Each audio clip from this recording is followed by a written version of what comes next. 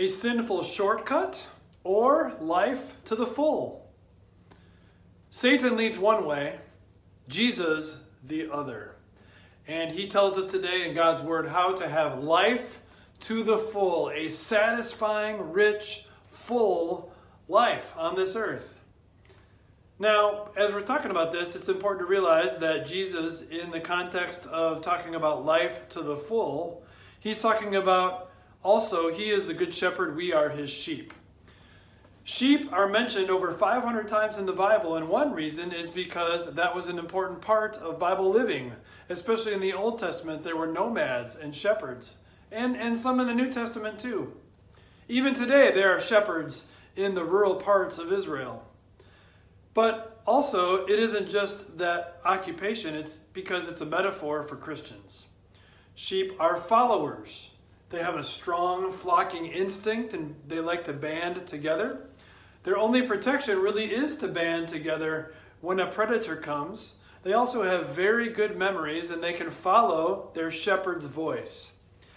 Now, the Bible talks about false teachers driven by Satan as people who look like a sheep, but inside are wolves with fangs dripping to devour the sheep.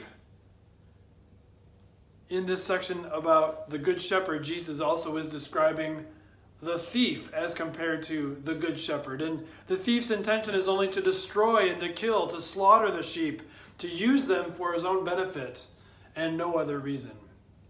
When you compare a sinful shortcut, it's important to see this maybe sounds good at first, but it is just from the thief. It's just from the wolves in sheep's clothing. The time when a predator is near is not to go off on my own and do my own thing. You might think it will give you life to the full, to do sex however you want. Make up your own rules, make up your own thoughts, have your own way of doing it, and any way is fine. But that doesn't give you life to the full. That just leads to problems, and that sinful shortcut is disaster waiting to happen. You might think that relationships, to be me first and charge ahead and hold grudges and show people who's boss and spend all your time figuring out who can serve you and then how you can get the most out of them. You would think that would make you happy with a full life, but it doesn't. You would think that more money will make you happy, but same thing. The more you have, if you were greedy and me first along the way to get what you have, it's not going to be life to the full. It's going to be disaster. Jesus alone provides life to the full as our good shepherd. Listen to him talk about that in John chapter 10, verse 10. He says, "The thief comes only to steal and kill and destroy. I have come that they may have life and have it to the full." Satan and his sinful shortcuts will only steal, kill, destroy. There's no other option. But listening to Jesus and his truth will only give you life to the full. There is no other option. When you realize that all of your times a predator came near, a temptation came your way, and you went off on your own and made terrible choices, awful mistakes that you regret, Jesus, the Good Shepherd, laid down his life so that that would not hang over your head forever. And now he gives you a fresh start, a new chance to have life to the full. Listen to him in his word when he gives you the gift of sex.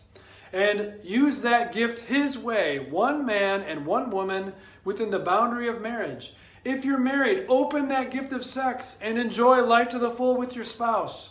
If you're single, wait to open the gift of sex one day if God gives you a spouse in the future, and enjoy life to the full as someone who is single in your relationships. Stop asking, how can you serve me? And begin asking, how can I serve you?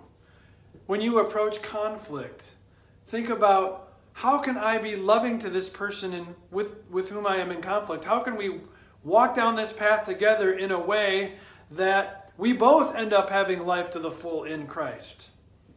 With money? Don't set your heart on it. You can't love both God and money.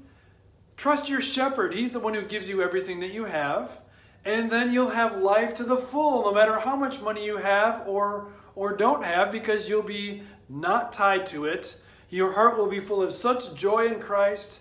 You'll have such a full life in His Word and truth and promises that you will have life to the full with some financial blessings along the way, but not worried about it or being greedy for more. Instead, you'll be generous.